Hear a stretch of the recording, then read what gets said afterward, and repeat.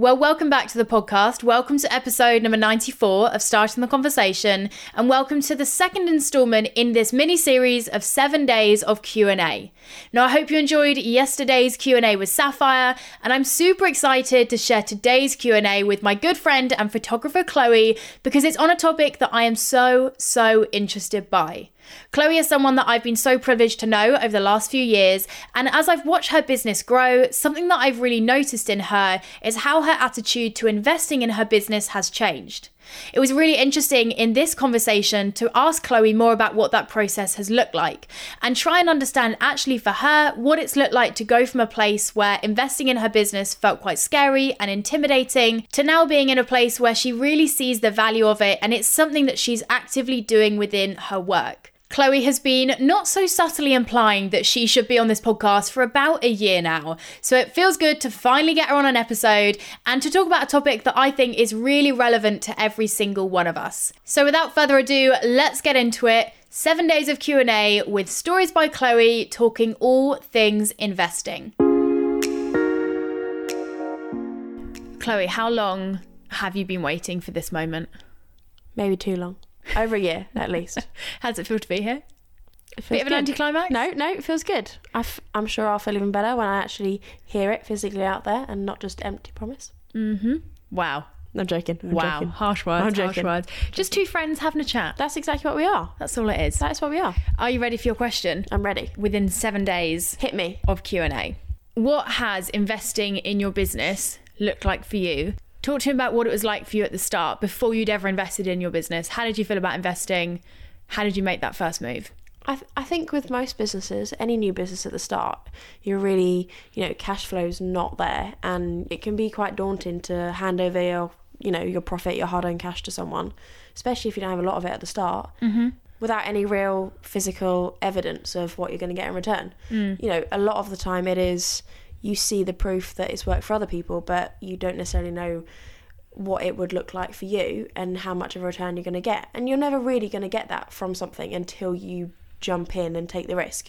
But you're also never going to necessarily grow, especially not at the rate that you want to, without investing. Like, if you stay doing this pretty much the same thing the whole time, sure, you might get, some regular small organic growth, but that's not what we're going for here. We're going for big numbers, big increases, that kind of thing. Yeah, you want to grow. Yeah, exactly. And investing in your business can be, like you said there, a really exciting way to almost accelerate or amplify that growth. 100%, yeah. But obviously, there is so much to take into consideration in terms of what you're investing in and what that should then look like. Because I feel like these days, it's amazing how many businesses there are out there these days, which you can invest in terms of investing in their services for you, whether that's within coaching or education.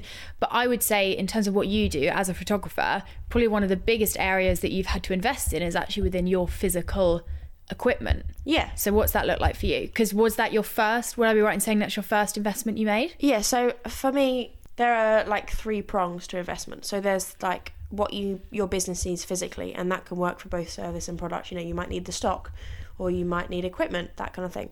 And then there's things that you need to visibly improve your business. So photography, branding, websites, coaching, something like that.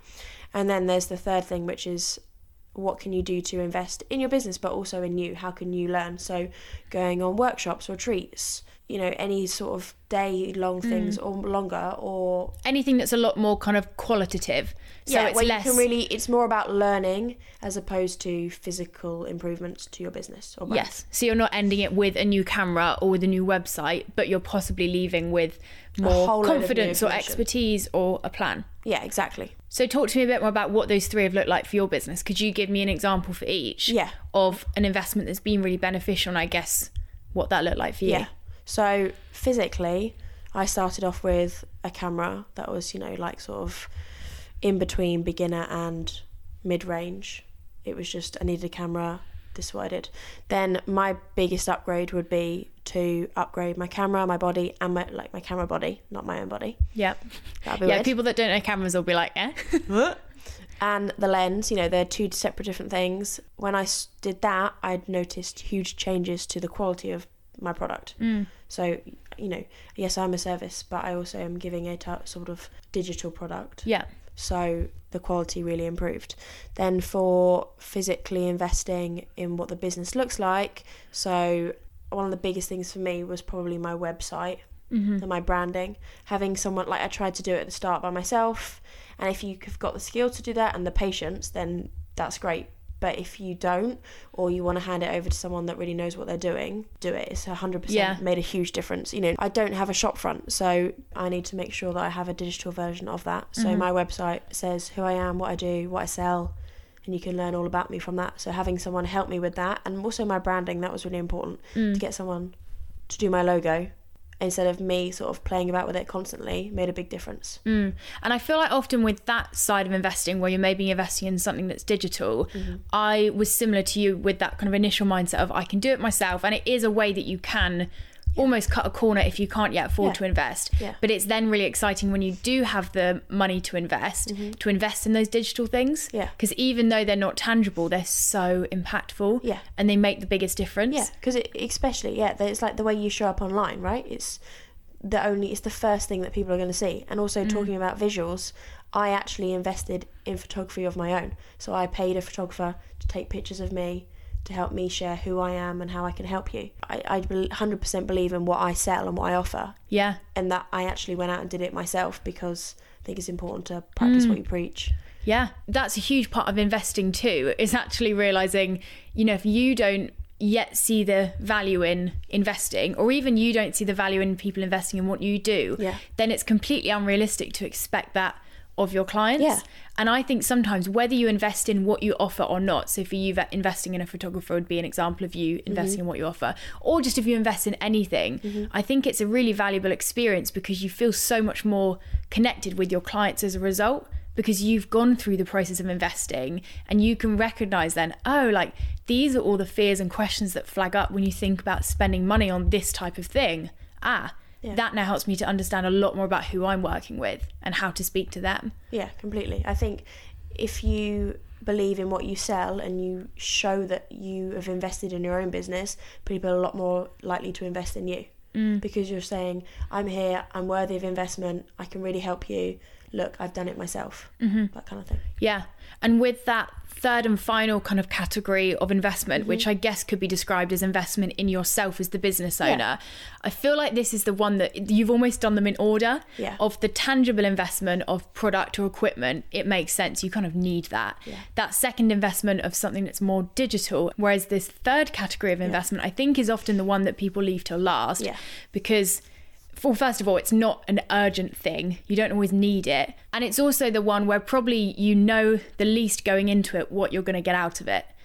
And I'm asking you this question probably knowing what I think you might say as your answer, and disclaiming to anyone that I have not told you to say this. I have not been paid, sadly, to say this. It is not an ad. But it would be true to say for you that this is the third and final category that you kind of stepped into in terms of investing in your business. What's that look like for you? So I think you're 100% right, where it's not the thing that you first immediately think of when investing, and it's not necessarily the thing that you need straight away, because it won't necessarily see a physical change to what your business looks like. But what it will do when you're ready is take you to more than one step ahead. It will completely elevate the way you do your business, the way you interact with your customers, the way you even think about what it is that you do. It's huge. And this can be anything from a day workshop, a class, a one-on-one, a coach, a retreat, anything like that. Anything that really helps you to understand what you're doing, what you're offering, why you're doing it, and how you can improve on what you're doing.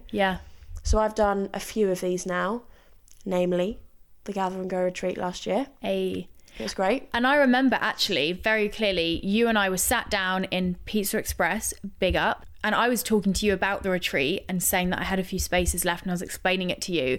And you were probably in that place where you'd gone through those first two types of investments, and this third one felt quite a lot more foreign. You took a bit of convincing to kind of be like, actually, Chloe, like that's the point in this third bit of investment, is you don't know what you're going to get from it, but you know that by creating the space and being in an environment where your expertise and confidence and everything else as a business owner gets leveled up, you know, there is exponential growth that comes off the back of that.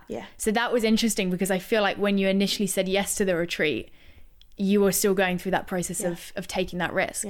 Well, I think more so with retreats than workshops, but they also financially are the biggest investment. Yeah. So maybe 100%. that's why they're kind of put on the third tier. So once you've physically invested in equipment and things for your business, you're ready to take it to the next step. It's also the most of a financial investment. Yeah. But I wouldn't say it's the most rewarding, because they all are really important and rewarding in their own way. But if you really want to learn how to make your business sustainable long term, and it's something that you'll invest in to get a long-term return, as opposed to something that you might need to change every year or couple of years, a retreat, a workshop is definitely the investment for you. 2020 is very much, for me, a year about growing my business. I've got a lot of goals I want to reach, and I'm pretty much happy with everything I've got on the physical side, apart from, you know, the odd upgrade on equipment. But for me, it's going to be mostly about investing in retreats and workshops this year, because I'm in a place where I can benefit most from learning about me and how I can move the business forward. Yeah. And now that you've had that experience, and you can correct me if I'm wrong, but I feel like I've heard you say this before, where for you, investing in that third category has been a big thing that's grown your business. Now you have that kind of evidence and confidence in that type of investment, and of course now it makes total sense. Now I want to do it all. To do more of it. Exactly. You know, I want to do every workshop. I want to learn about everything I can. I want to make it as much of a success as possible. And sometimes it's not about having physical proof for something. It's kind of about trust. Like, pick the right people for you, invest in the right things for you, but you're not always going to see a return necessarily straight away, or you're not going to know what that return is. But you have to trust that if enough people are shouting out about it, or enough people are doing it, it's also right for you. So have a bit of faith, take a deep breath, take a risk. Sometimes calculated risk, but just go for it, because nothing bad is going to come from it. You're only ever going to learn and grow. Yeah. So true. And I guess for anyone who's in a place where they haven't yet invested in their business, or it's something they're looking to do more, I think that's the perfect advice of course look into it, of course trust your gut instinct and follow that, but at the end of the day, like any investment, it's a risk. And the worst that comes from it is it doesn't have the result you hoped for, but you at least learn what wasn't the right fit.